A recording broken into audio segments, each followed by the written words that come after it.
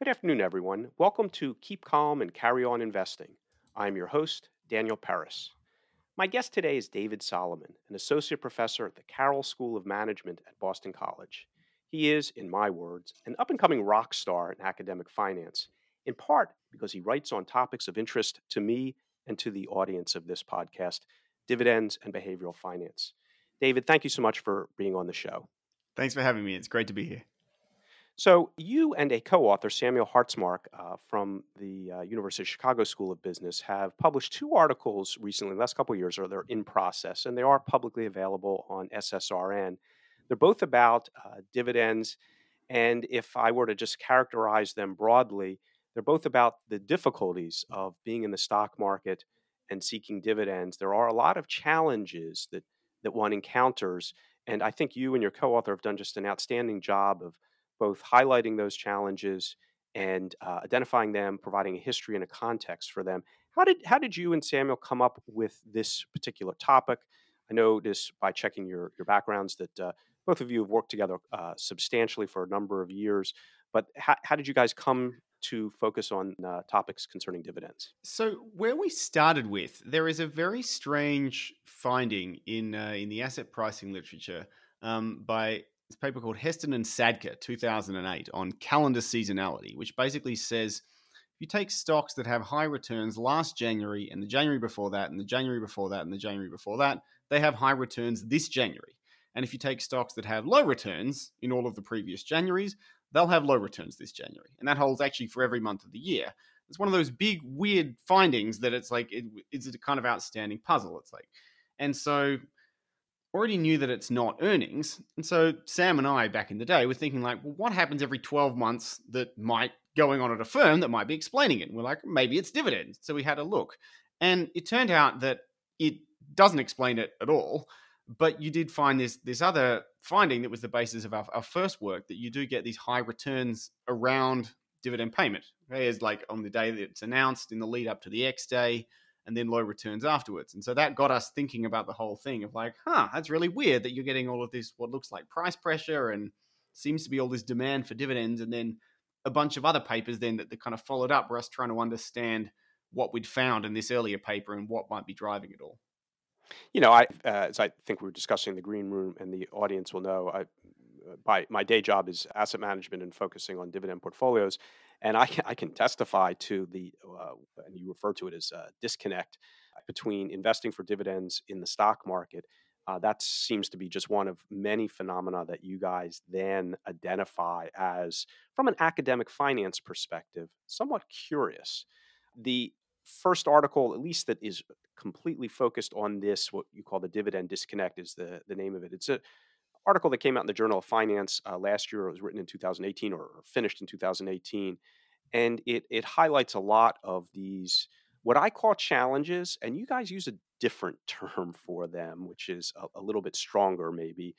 Use the word fallacy, but provide a highlight for an overview of some of the issues that you find curious from an academic perch. I can, by the way, clarify from a practical perch as to why they're less curious, but from an academic perch, why some things don't seem to make sense about investing for dividends. So I guess one thing that I would probably start out with is that you want to think about a difference between finding companies that have an underlying stream of cash flows such that they're able to be reliable, ongoing, value-based businesses that can keep paying dividends, which is one idea. And the other one is I have to collect the specific dividend, even if it means I bought the stock one day before the dividend and sold the stock one day after the dividend. And I guess those are kind of slightly different variants. And I think in some sense our thoughts were kind of on the latter one, which is to say, over and above the broad attributes of this company, that's this dividend paying company that might be doing well, how should we think about these guys that seem to be doing the latter one, which is like buying before this, before the X day, holding it over and selling it afterwards. And and our kind of view of it was that even if you don't believe that Miller Modigliani literally is true with no frictions and there's no irrelevance, it's still broadly true that if you pay a $1 dividend, the price is going to drop, well, slightly less than $1 for various reasons, but it's going to drop. It's going to, most of that is going to be seen in a price decline, which is to say that on the day that it pays, the dividend is not coming for free. You're getting money out of the company, but it's, and it may still be a good long-term trading strategy, but that the dividend has a cost. Back up a little bit there. The dividend has Sure. a cost. It does come out of the share price.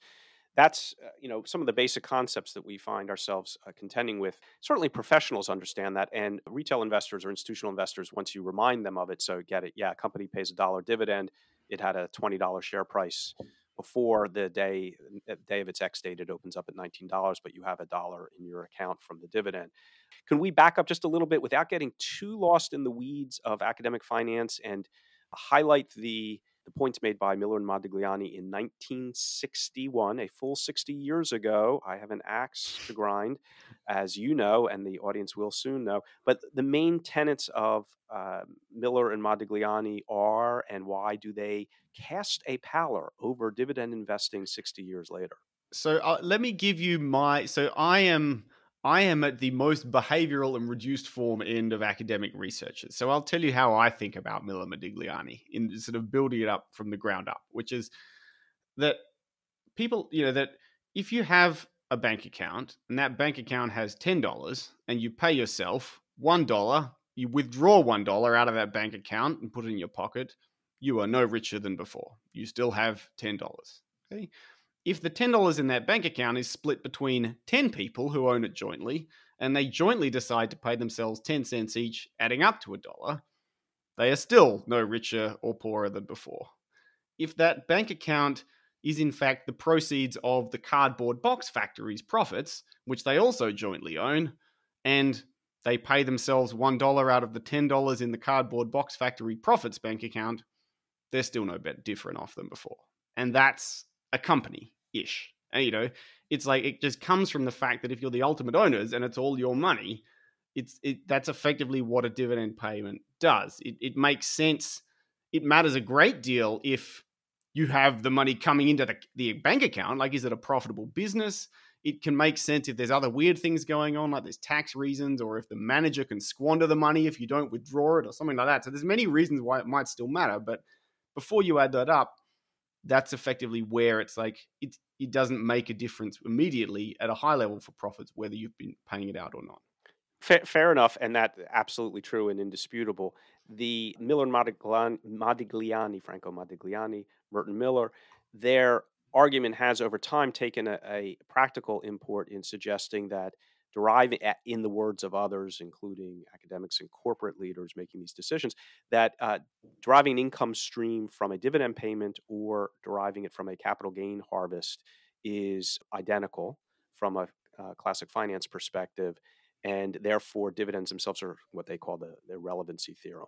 And so whether it's both the a dollar less after the X date, which is understood and clearly true, but by extension, its argument has taken on a much more profound form. In many ways, informs share buybacks, which didn't even exist at the time of Miller and Modigliani. They only made legal in the 1980s and took off in the Interesting. 90s. Interesting. I didn't know that they were that recent. Yeah, so buybacks are a relatively recent phenomenon. They were permitted by safe harbor legislation in 1982. They existed before then, but very, very limited. And as you know, outside the United States, they're also very, very limited. But in the U.S., made much more practical in 82, take off in the 90s, now exceed dividend payments. And basically, the argument with Miller and Modigliani applied justifies either not paying a dividend or using share buybacks in lieu of a dividend. And encouraging investors to view a capital gain harvested as identical to a dividend payment. And that's where we're going to all part company, because a dividend payment is a distribution of profits from an ongoing enterprise. Taking profits in a share price is something entirely different. Academic finance likens the two. Business ownership theory or business ownership does not liken the two. They're dramatically different. But that being said, here's the problem, which I think your Journal of Finance article really addresses, is that to be a dividend investor in a stock, what I call a stock market, creates a lot of obstacles. Let's go back to some of the issues that you and your co-author raise in that article, and there's really kind of a long list of them, and they're quite interesting. Yeah, I mean, I guess the way our focus is not was never on the kind of question of how should companies distribute profits or anything like that, but much more on the end investor question of like, you have a position in a total company. How should you track the performance of that position between the dividend and the price change? Okay, and think about those two bits.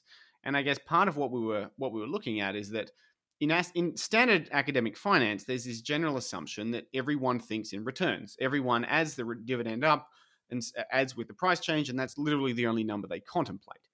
And so part of what we were sort of looking at in the first paper, in the dividend disconnect, is that people's behavior doesn't seem to be as, doesn't seem consistent with them thinking about both these two parts as equivalent, which is that on the one hand, when people are thinking about what is, quote, the performance of my share, and they're looking at those day-to-day movements, partly because of the structure of brokerage statements and most online portals we've been able to find, they're mostly just looking at a price change. So you're not, if the price has dropped because you got paid a dividend, half the time the only thing you're going to notice is your cash balance has gone up. Okay, and so when you kind of look at that, when they do all of these various behavioral trading patterns, like do they sell it again, or do they roll stock over from one to the next, the question of what are they thinking about as performance looks like it's mostly just price changes. But the flip side is they're not ignoring the dividends. It's that they also really like companies that pay dividends and tend to hang on to them longer and tend to pay less attention to their performance. So people seem to think about both parts of it, but they don't treat both parts equivalently, as we tend to do in sort of standard asset pricing assumptions when we think about what should performance be in some general sense. So there's what you guys call the free dividends fallacy, which is separate in the eyes or the mind of many investors from the share price performance. But your point is, and it's absolutely true and indisputable, even by someone like me, that dividends do come out of the share price on the X date. Therefore, the share price only definition of performance for dividend paying securities is going to be, as it were, all of the things being kept equal, which they never are, going to be lower than the total return of a dividend paying security versus a non-dividend paying security. So that free dividend fallacy, you guys follow up and has argued that it has real world implications affecting trading, pricing, forecasting. Do you want to go through some of that? Yeah, no, for sure. So it's like one of the things that we're kind of looking at in that paper is sort of finding that these guys tend to have, that one way, one of the bits of evidence about the sort of pricing implications of stuff is looking at the idea of, well, if people are thinking about dividends as just some free stream of income, okay, it is a stream of income, but if you think of it as a free stream of income, well, what kind of things do you kind of compare it to? Okay, and you can kind of look at the things like how much demand is there, for dividends in general, in the background of around you can measure that in terms of the price rise around the period just before the lead up to dividends being paid. Okay? Mm-hmm. And you find various things like, for instance, that the lower interest rates seem to cause more demand for dividends, which is to say, when I can't earn money on the bank account, I want to earn money on my yield. But again, this is not long-term performance of companies. This is guys bidding up the price 2 days before the X day, which is sort of harder to think about of like there's a long-term value proposition related to the company. In some other work, we found, in a similar kind of fashion, there seems to be more demand around the time of, when the VIX is high, when markets are in recession, when the economy is in recession, things like that. And so that tends to sort of show up in various kind of pricing features. So one of the pricing features is that you have that forecast bias, that analysts are too optimistic on price forecasts for high dividend stocks for reasons of what sell side analysts, whatever's going on in their head, but they're ignoring the fact that every quarter a little bit is going to come out of that share price, and they don't forecast total returns. They forecast share price. Now, I might dispute that because I do tend to see a total return forecast, but I also see what you see. That is that if you're focused just on the share price, it's easy to overestimate what the share price for a high dividend yielding stock will be, because you're going to lose 3 or 4 or 5% per year from the dividend, and that comes out of the price. Yeah, And so exactly. that makes an issue. I might push back on one of the points. You make an Sure. interesting claim and about that you have observed based on your analysis that dividend reinvestment is relatively infrequent. That is, it's not. You didn't see that as dominant in the and it has really important implications. Can you explain why, if you do not see dividend reinvestment, what the implication of that is? Okay. Yeah, sure. So when we say reinvestment, what we mean is that companies, when a stock pay so this has been known that there's been this finding in among like retail traders from there's various studies in the 90s that looked at, if you look at sort of retail accounts, if they get paid a dividend, they just tend to consume it. Okay, they'll spend it on stuff, which is fine, and that's normal. That was normally ascribed to this idea that these were people that actually were relying on the income stream, and that was how they were financing their day-to-day consumption, and that's all fine. And so then we were saying, well, what happens when a mutual fund or an institutional investor gets a dividend? Because a mutual fund is not financing a day-to-day consumption stream like a retiree. And so the question is, do they then tend to invest that dividend back into the share that it came from, as they would if they were trying to maintain some target weight in the share, for instance? And the answer seems to look like not really. Okay, there's not very, the frequency with which the amount of shares 1 quarter later, because we only observe this stuff quarterly, the amount of shares has gone up by the amount of the dividend is very rare.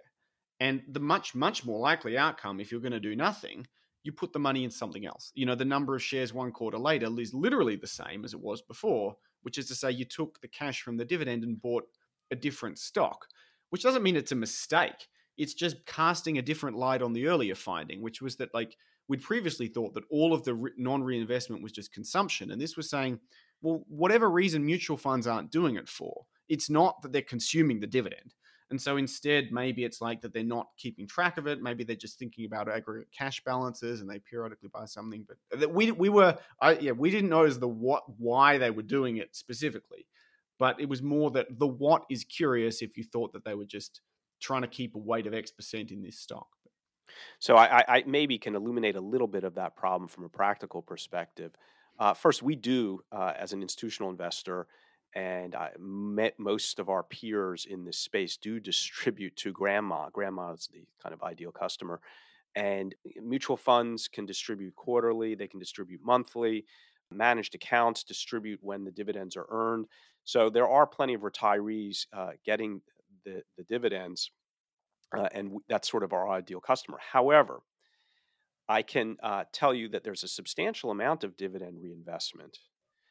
So I think you're both. There is free dividend fallacy in the sense of many people do consume, but there is substantial dividend reinvestment. But I'm not 100% certain whether your data allows you to see it as clearly as, at least from a practitioner perspective. I'll tell you that you are correct. What you just described partially explains it. When a institutional account or a mutual fund gets a dividend payment from a company, and by the way, that dividend payment could be 2 weeks after the X date, it can be 30 days after the X date. In the case of some foreign companies, it can be 2 months after the X date. So there can be quite a lag between X date and payable date. But that money generally doesn't go right back to the same security because it would be highly, highly inefficient to do so. The money goes to the cash account, and then the portfolio managers or the investors then periodically top off various holdings. But if you get a dividend from a security in a portfolio, you're going to end up making a lot of small trades if you just turn around and put that back. We, as portfolio managers, certainly try to maintain a certain weight of the various securities in the portfolio, but it's not done on a prorated basis for every dollar that comes in, whether it's a subscription or a dividend payment or an outflow where we have to raise cash. We run a certain small amount of cash, and then periodically we will top off positions. But our weights for various securities are fairly stable over time, unless we're making a fundamental change.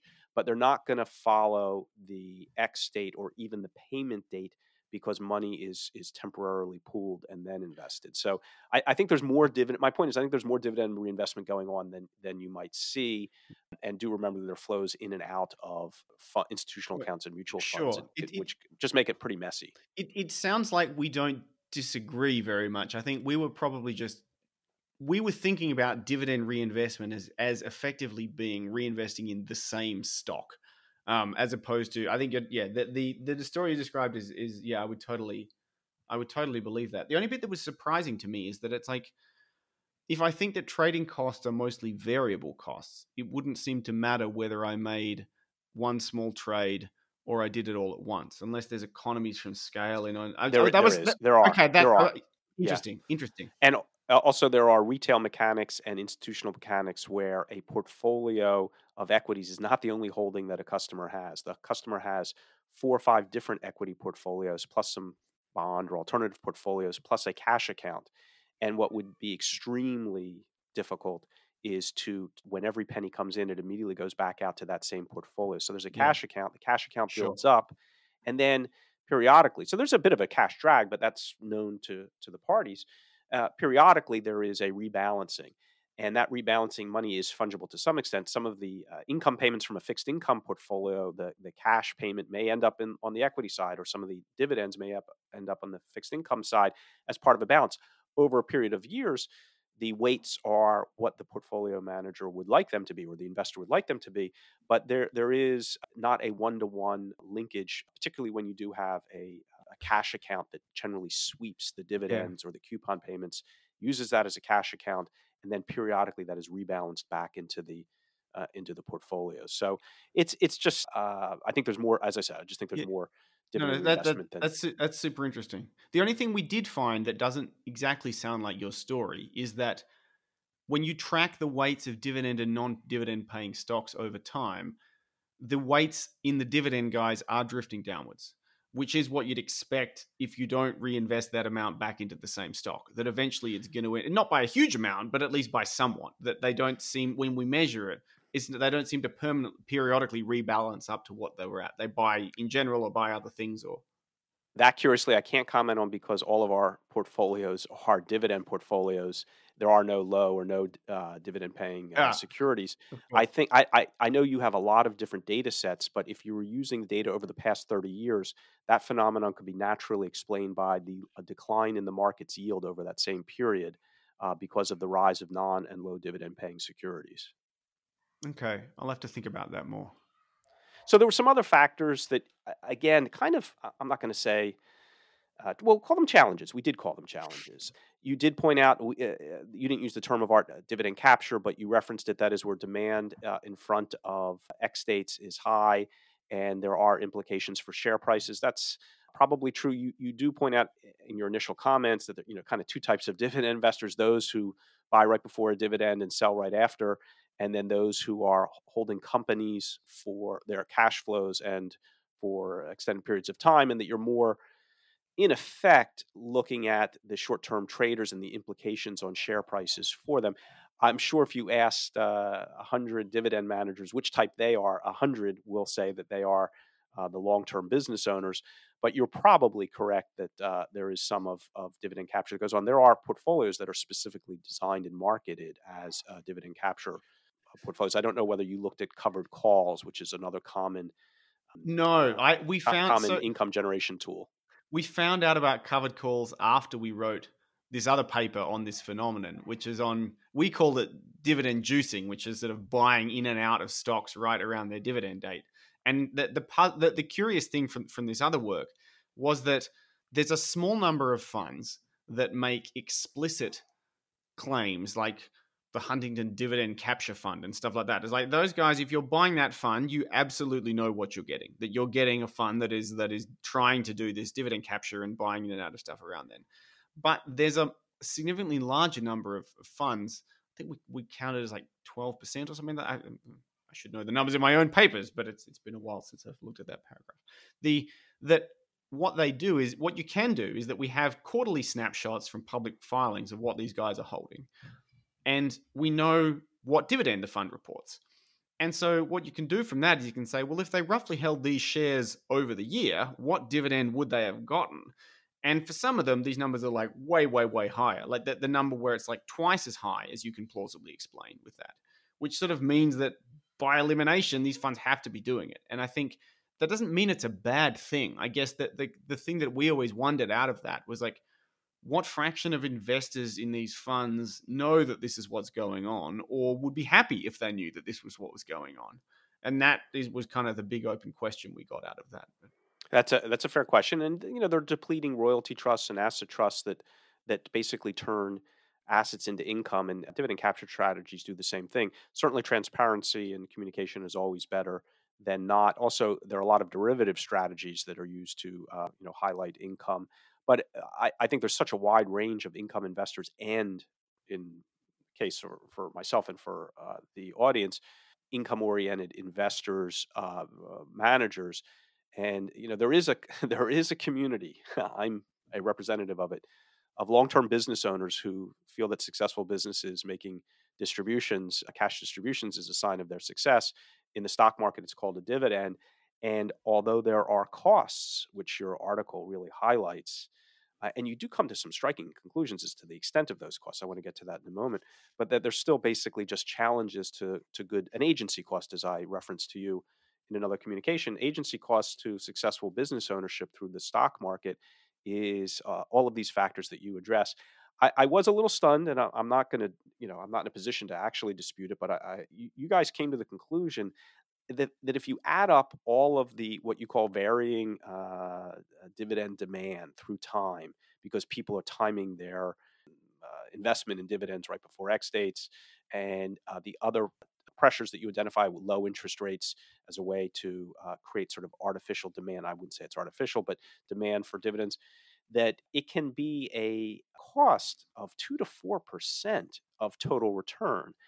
I mark that, boy, that's high. Can you explain how you guys got to Sure. that So, number? so, I so what? I don't What? see that, but I'm No, no, really sure. Okay, interested. so that one needs a little bit of explaining. So, what the basic idea is that we have this finding that so we're measuring dividend demand by looking at the short-term returns after announcement and before X day, which is to say, and the reason we call that demand is because in that period there's no news that came at the announcement, there's no uncertainty that was a result of the announcement, there's no immediate tax consequences because those come at the X day. So if you see the price going up in that time, it just looks like some guy is buying on net to get the dividend. That's kind of how we interpreted that.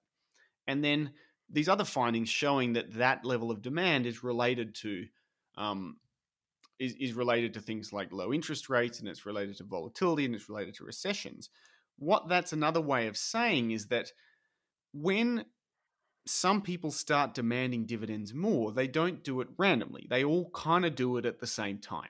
And that has an impact on long, that pushes Exactly, prices up and exactly. therefore future returns down. So, in some sense, what it's saying is that if you start getting into dividend paying companies only at the point that interest rates are low and the VIX is high and the market is in a recession, that's probably the point when, on average, they're slightly more overvalued than they normally are because of this extra demand. And this is, we're kind of extrapolating from the short term demand to the longer term slight pricing effects are seen in these are admittedly crude measures like market to book and long-term returns, and those are not nearly as tightly measured because market to book is related to lots of stuff. If you acknowledge an investor with a 20 or 30-year time horizon taking a position in dividend paying securities, and not even if they take that position, maybe at the not at the best of times, but if they're holding it for a long period of time, you're not claiming that there's a 2 to 4% cost to doing so. Is that correct? So you're still paying that over the next. So I mean, 2 to 4% is approximately like what you might lose over the next year. Is our back of the envelope calculation on how overvalued might you be if you might these stocks be if you bought them at the time of absolute peak demand. Of course, they're then it's not that they're gonna be. It's not 2 to 4% per year in perpetuity.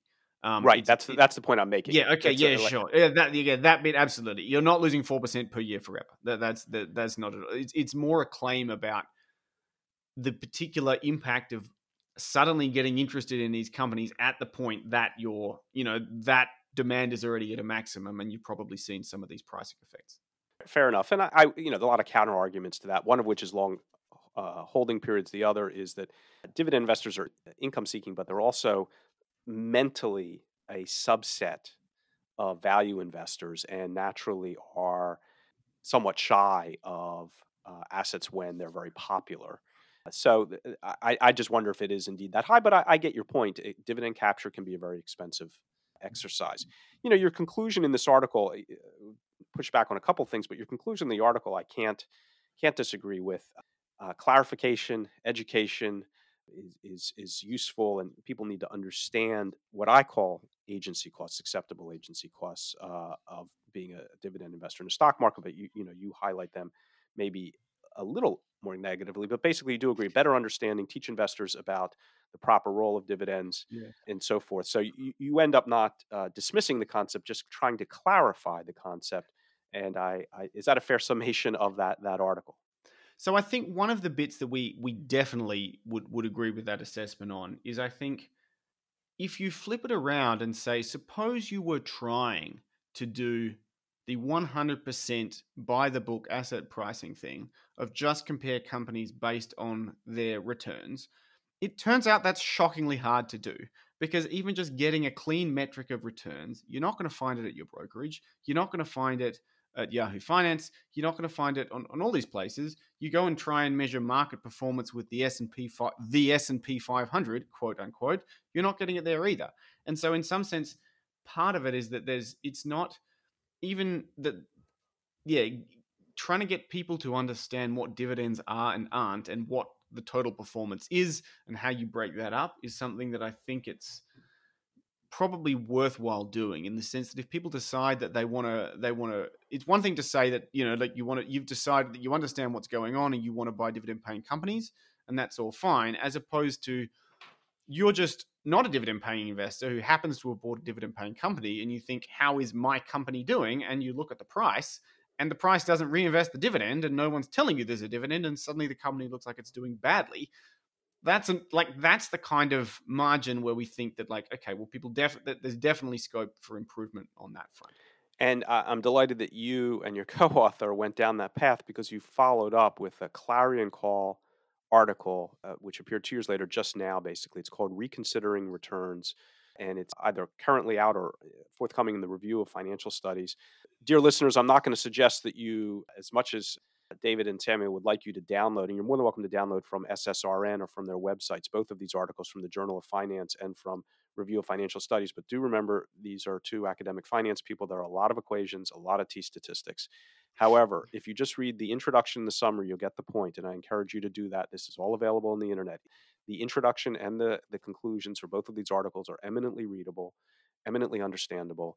And for your follow-up article, which is the perfect segue of what you just said, is there are these issues with returns and behavior, but you find an underlying issue, which is basically counting. And I found Reconsidering Returns to be fascinating and incredibly relevant. I have struggled with clients for the past 20 years on the very same issues that you provide, almost 100-year history of why we're all counting wrong.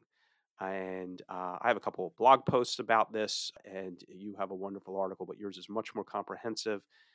Please provide kind of an overview of, you sort of were doing that segue, of how your concerns about these performance or these anomalies or behavioral issues led you to decide, well, people are just looking at the wrong things here. Yeah, so one of the things that the particular thing that we're mostly focused on in that paper is the question of market returns. Okay, because nearly every index that gets quoted, of which the S&P 500 and the Dow Jones are the most famous, but it turns out this holds across the world in everywhere other than Germany and Brazil. It holds in lots of places. If you're seeing a market index, that market index is typically a price index, which is to say, it doesn't. The S&P 500 in its base form doesn't reinvest dividends on days when companies pay them. Okay, or at least doesn't even track them. It doesn't add it back in to just compare what's the total performance of these companies. And there is an S&P 500 total returns index, but that's almost never the number you see quoted. You have to search it out specifically, and if you don't, you're going to get quoted this other thing, which is totally broken. In fact, I mean, we were sort of in the sense that it doesn't. It is honestly hard to see what economic quantity of interest to people, just the price, which is dropping on the X day, what measure of the economy is that meant to be capturing? But that's what they see. And the paper that we're sort of looking at is saying that like there's a lot of mistakes or a lot of things that flow on from that kind of look as if people don't get what they're seeing. That they're treating this thing as an actual return. So it's like to us, one of the most hilarious consequences is like you can look at what journalists write in the paper. If the market drops a little bit because a big company paid a dividend, they're like, oh, wow, the market's gone down a little bit. And they suddenly write more pessimistic stuff, which is totally bonkers. But that's when you look up what happened to the market today, that's the number that you're probably going to be looking at. So let me back up and provide some clarification for the audience. Within the industry, we do use total return. We are legally obligated, of course, and for as a dividend investor or dividend manager, of course, use total return. The price return that you're referencing is the common currency of trade. It's the S&P 500. We won't even discuss. It is beneath discussion as to why the Dow Jones product is still exists because of how it's calculated. It's not that it's confusing. I think it's damaging as to how it's calculated. But the S&P and the other price indices, as you point out, there was only a total return index for the S&P 500 starting from, I believe, 1988. But the industry does calculate total returns on a daily basis. And one of the things you guys didn't address, but which I have had to point out to clients and institutional clients and consultants over and over again, when we're a dividend investor, they ask us, well, are your returns due to dividend reinvestment? I said, no, total return is total return. We calculate returns on a daily basis and then geometrically link them. So on day 1 or day 7 or day 320, if a dividend is captured, it's included in that day's total return. And then we geometrically kind of start all over. And the next day, it's geometrically linked to the prior return. So client asset levels, of course, depend on whether dividends are reinvested, whether new capital is put in, whether cash is distributed, and therefore dividend reinvestment matters to a client account. But the total return of any individual investment is independent of dividend reinvestment because the mechanism of capturing total return includes the dividend. It's not the reinvestment of the dividend, it's the payment of the dividend. You would be shocked the number of high-end institutional people who do not know that. They are so used to this notion, as you guys articulate, that everything is price-based, and the dividend, to some extent, there's a dividend fallacy among some of those more sophisticated investors. They're thinking, oh, the only way dividend-paying securities have an attractive total return is through dividend reinvestment. That is simply not how the industry operates. So I'm a cry for help. You guys have written in the article that helps. Thank you so much. I appreciate it. But yeah, we're very happy. It's the bit, one of the bits that's most interesting about the bit of the paper that I'm actually most happiest with is not the bit that I think it'll ever get cited for, but the bit that was most fun is one of the reasons we're looking at. We're trying to figure out like why are these indices so broken, and the answer to it is that the surprising answer is that the whole concept of a return dates to approximately 1960. And I say that with a quite large degree of confidence because I went back, at least in the academic sense, what industry people were doing, harder to say. But if you go back and read what academic articles in, say, like the 20s and the 30s and the 40s were describing as performance, they just thought of it as price changes, okay, or dividend yields, but never the two together. It just was not done. The word return was like a vague word like performance, and it mostly meant dividend yield, and dividend yield half the time was quoted over par rather than being quoted over prices. And all this is a roundabout way of saying the reason these indices are broken is these indices were made before people really knew what a return was. Like the Dow Jones is price weighted, which is bonkers. And the only way, I'm certain, the only way you get a price weighted index is you say, first average the price, then compute the percent change. And we look at that and go, well, that is a price weighted return without dividends. But it's like, that's not what it is. They're just averaging the prices and tracking that number because they thought of it like wheat prices. It's like, well, this is kind of the average price of stocks for the day. And so it's going up or down. And so in some sense, these are like legacy hangovers of this time when people didn't really understand it, but then they got established and that's what everyone quotes. And then it ends up still having these kind of big consequences. Thank you for using the term bonkers. That captures the problem very nicely. You've a fun part in that article going through 100 years of newspaper commentaries, the flaws in the indices, And I have to tell you, this is a profoundly significant problem. You also quoted or did some research to suggest that it's not just kind of a measuring game, that it actually impacts the markets. And, obviously that the indices, the main ones are price only, and that they would underperform total return indices. That affects people's behavior. That fund flows benefit those funds that beat the price index rather than on the fund's total return. So if you're a high dividend fund, you have a higher total return, but much more of that return comes from the income rather less from the price change. You're more likely to underperform any other type of index on a price basis, but you might compete quite nicely, thank you, on a total return basis. And yet investors are only looking at the one rather than the other. Yeah, You dip your toes into beta, and we won't get too it's far into beta, but comment on how this simple 100-year-old problem actually has profound, kind of almost operational consequences for investors and for the stock market itself. yeah. Well, funnily enough, the mutual fund flows result is actually even worse than that, because it's not just that you get. So it's like academics have been telling people, and you see it quoted in Wall Street. It's like 50% of fund managers can't beat the S&P 500, and that's the words you hear. Can it beat the S&P 500? And so you find out investors have taken this extraordinarily literally, and it's like beating the S&P 500 is like by a basis point, first of all, which is like not really what I think was intended by this statement. But then you say, what's the metric of it?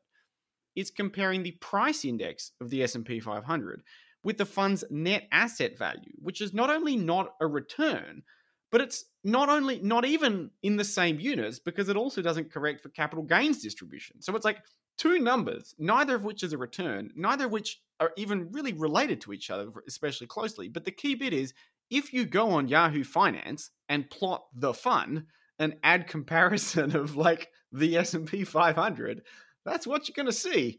And that's going to be your decision of like how the fund is going, which is sort of evident, which then shows up in later fund flows. So, very successful operations will have, by definition, substantial capital gains. It's basically held against them in that Yes, math. if you distribute the high capital gains, that's going to make you, yes, realized capital gains will make you look worse. Unrealized capital gains will make you fine. That too is going to feed into it. I mean, it's all part of the, which is none of which is really what you'd expect, how Let's you'd let's expect capital to be allocated. But let's veer a little bit into financial theory about how sure. failure of these indices affects forecasts and capital asset pricing model, because beta, which everyone says is terrible, but everyone uses all the time, that if you're measuring, are you measuring beta matters. It matters in a beta calculation what you're measuring against. And if what you're measuring against is flawed because it's, say, price only or total return, doesn't matter, but that you need to know which one you're looking at when you're calculating a sensitivity to returns. And that does not appear to be the case based on your work. Yeah, exactly. So if you think about the intuitive idea of beta is that it's about a stock's exposure to the market. In other words, if the market goes up 1%, how much should the stock go up? Okay, and then the question is, well, okay, that's all fine. What is the market? Well, you get back to the same problem, which is that if your idea of the market is the S&P 500, chances are you're probably paying more attention to movements in the price component of the S&P 500 than to the dividend.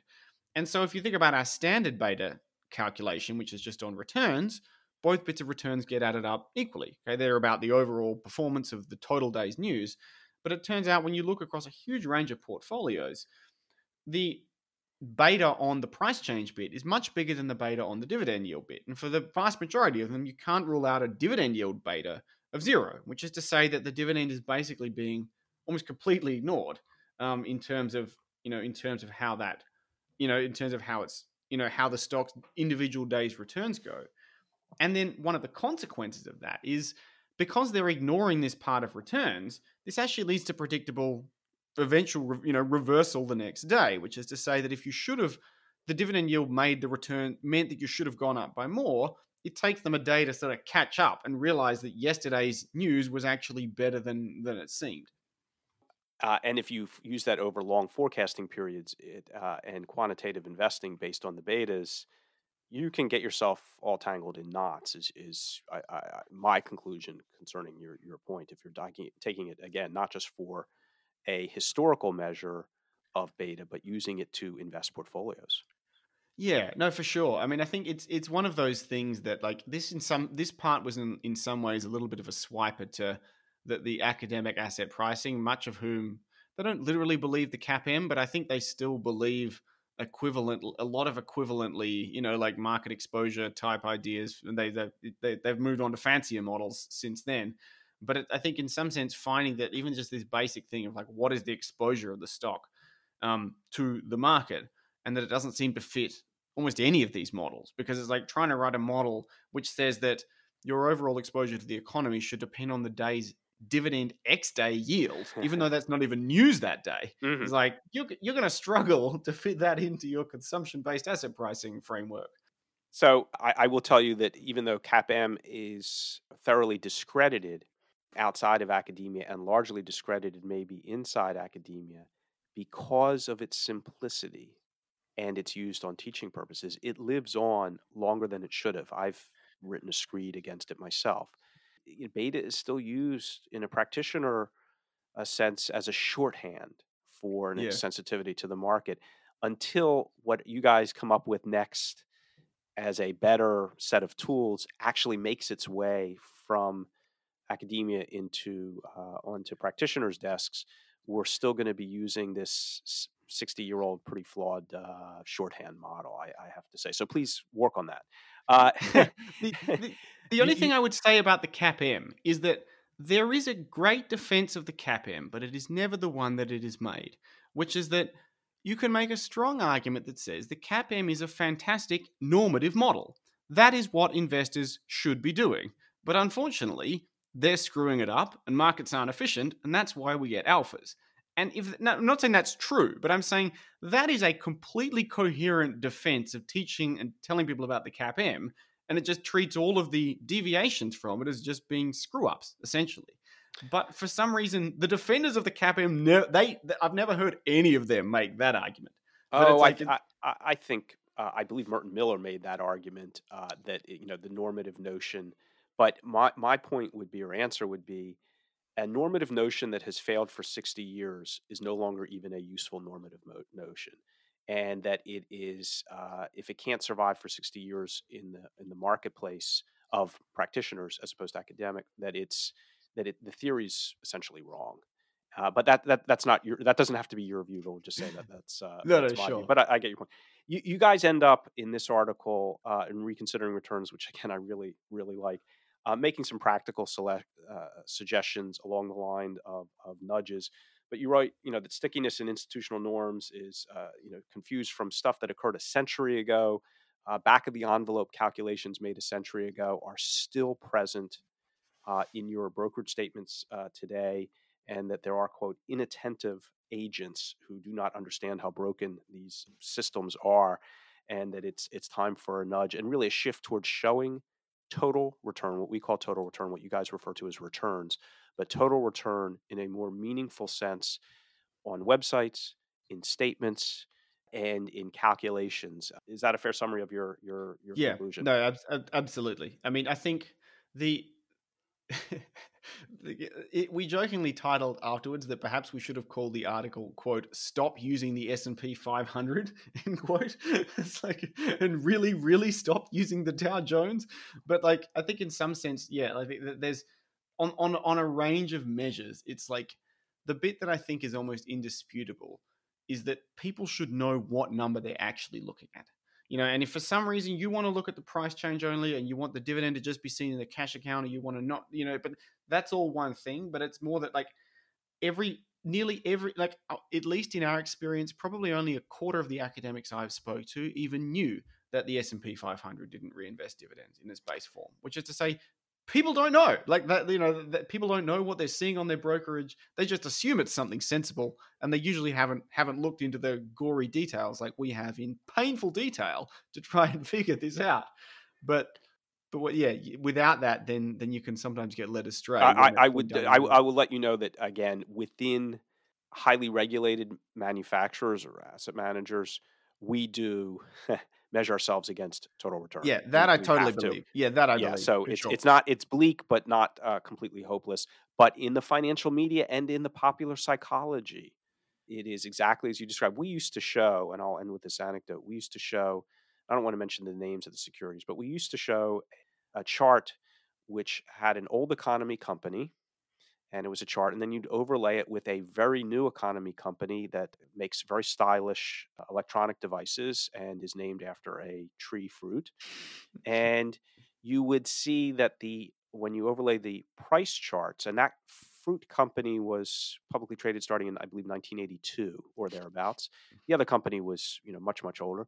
But if you overlay from 1982 to a certain point in time, just the price charts, the price chart of the fruit company was superior to the price chart of the old economy company.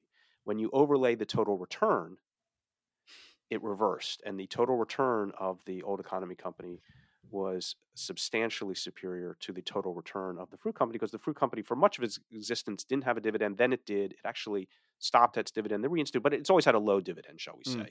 So the total return has not been significantly helped by the dividend. But the old economy company had a substantial dividend for its entire existence, and the total return chart basically flipped the price only return. And Interesting. these are very well known companies. One was clearly an old economy company, and one was a very new economy company. And it was a shocking chart. Last couple of years, the relationship failed because, as you know, many of these strikingly new economies have just gone vertical the last 2 or 3 years. But up until that point, it was a good means of showing the difference between price return and total return. So, my guest has been David Solomon, Associate Professor at the Carroll School of Management at Boston College. David, thank you so much for being a guest on the show, and thank you for, in your articles with Samuel Hartzmark, and expect your future work, that you will continue to help clarify for investors what they're doing so that they can do it better. So thank you again for being on the show. My pleasure. Thanks for having me.